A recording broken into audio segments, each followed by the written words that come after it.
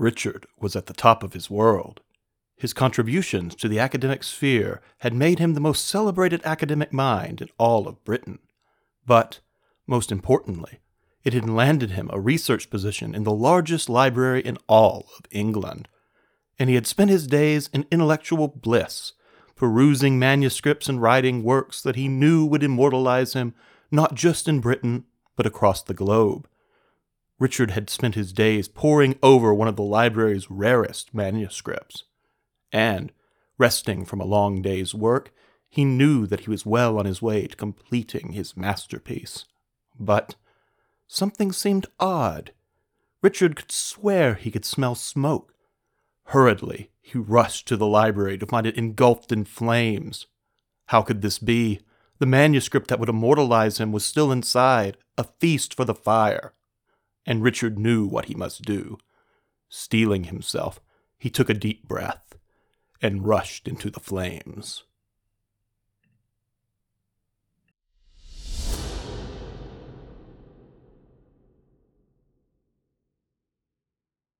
Welcome to the Forgotten Archive. I'm Dr. Perry Neal Harrison, and I'll be your curator and guide as we explore some of the strangest, most surprising, and most controversial written works ever created.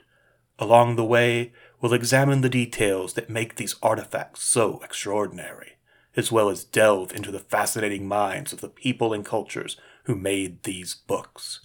But remember, sometimes a book's cover has its own story.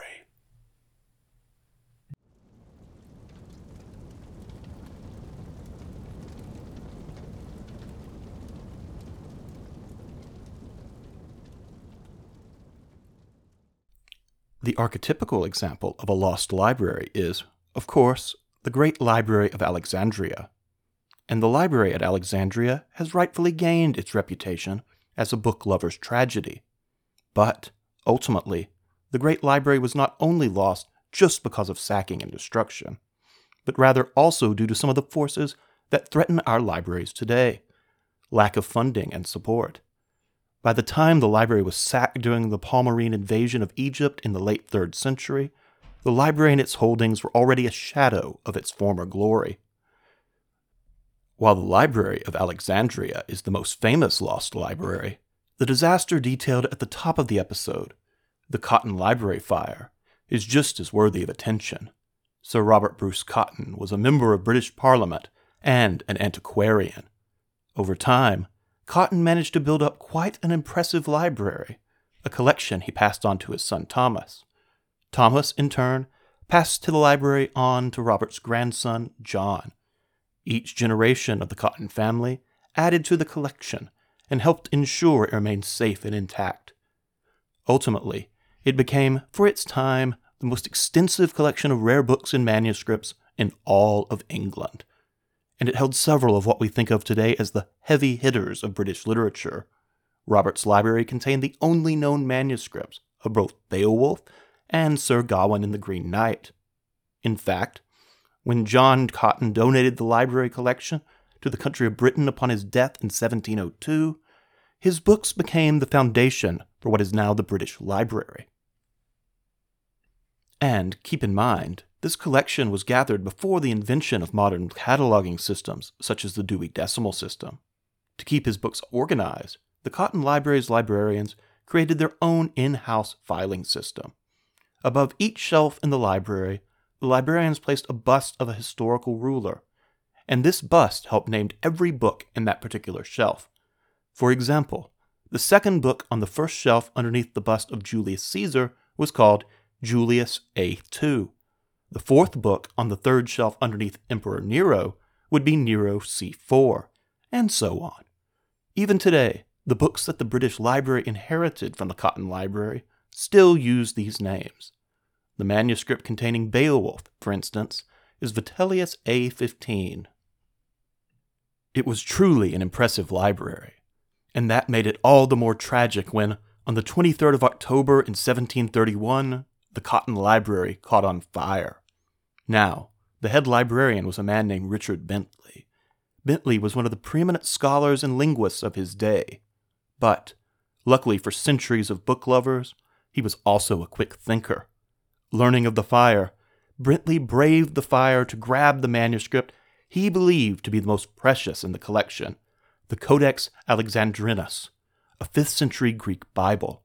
He then quickly alerted the local fire authorities, who went to work fighting the blaze. However, the damage to the collection was catastrophic. All in all, 13 one-of-a-kind manuscripts were completely lost, including the Old English poem The Battle of Maldon. Beyond the manuscripts that were completely consumed, more than 200 others were damaged.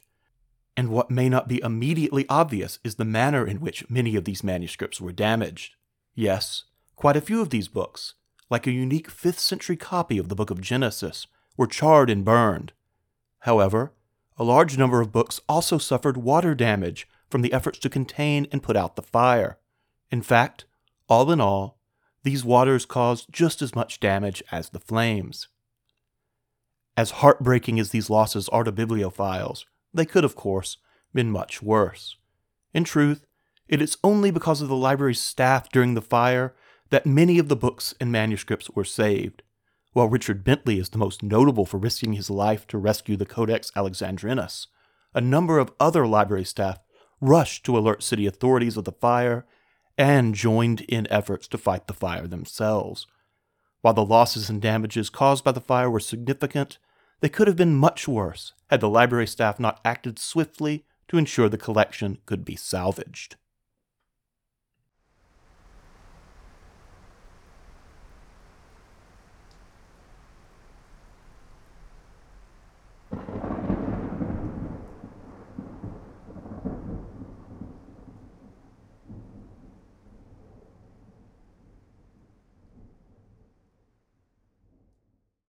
The Cotton Library is not the only collection that has been saved by the quick actions of library staff. Just a few short years ago, the Armstrong Browning Library in Waco, Texas, came perilously close to joining the ranks of lost libraries. And unlike the Cotton Library, it was not fire that threatened the Armstrong Browning, but rather water and a flood. The Armstrong Browning Library is a special collections library on the campus of Baylor University. The library holds the manuscripts, letters, and many of the personal belongings of Elizabeth Barrett Browning and her husband, the poet Robert Browning. The collection also holds the manuscripts of other 19th century poets, such as Christina Rossetti. In addition to its proper holdings, the library is also home to the world's largest collection of secular stained glass, and the building is often rated as among the most beautiful libraries in the United States. There'll be more on the Armstrong Browning in a later episode. I do recommend you take a moment to do an image search for the library. It truly has to be seen to be appreciated. As impressive as the library is, it is also well protected against one of the common natural disasters in central Texas, tornadoes. In 1953, a total of 33 tornadoes ravaged downtown Waco over the course of 3 days, and the city is, in many ways, just recently recovering from this disaster. So it seems natural that the Armstrong Browning Library would place its most valuable holdings, including the handwritten manuscripts of the Brownings themselves, underground to protect against tornadoes. However, holding the manuscripts in the basement presented problems when the unseasonable torrential rains of the summer of 2017 bombarded Waco, Texas. The library has limited operating hours on weekends, and so none of the staff were present when the rains began to seep under the basement doors and toward the library's vault. And the manuscripts would have surely been severely damaged, if not destroyed entirely, had the library's administrative assistant not realized the danger the library was in. Despite the citywide flooding, she drove to the library and began to pile up sandbags to keep the floodwaters at bay. And her efforts worked. Not a single manuscript was damaged during the 2017 floods. The same, however, cannot be said about her SUV, which washed away during the downpour. Because of her efforts, the Armstrong Browning Library did not join the ranks of lost libraries, and this deserves our respect and our recognition. As cultures, our libraries play the important role of preserving the knowledge of the past while helping us build the knowledge of future generations. So, when a library is lost, we don't just lose parchment, paper, and ink, we lose access to entire worlds of knowledge. And when people place life and property at risk to save these books, they preserve these worlds for the future.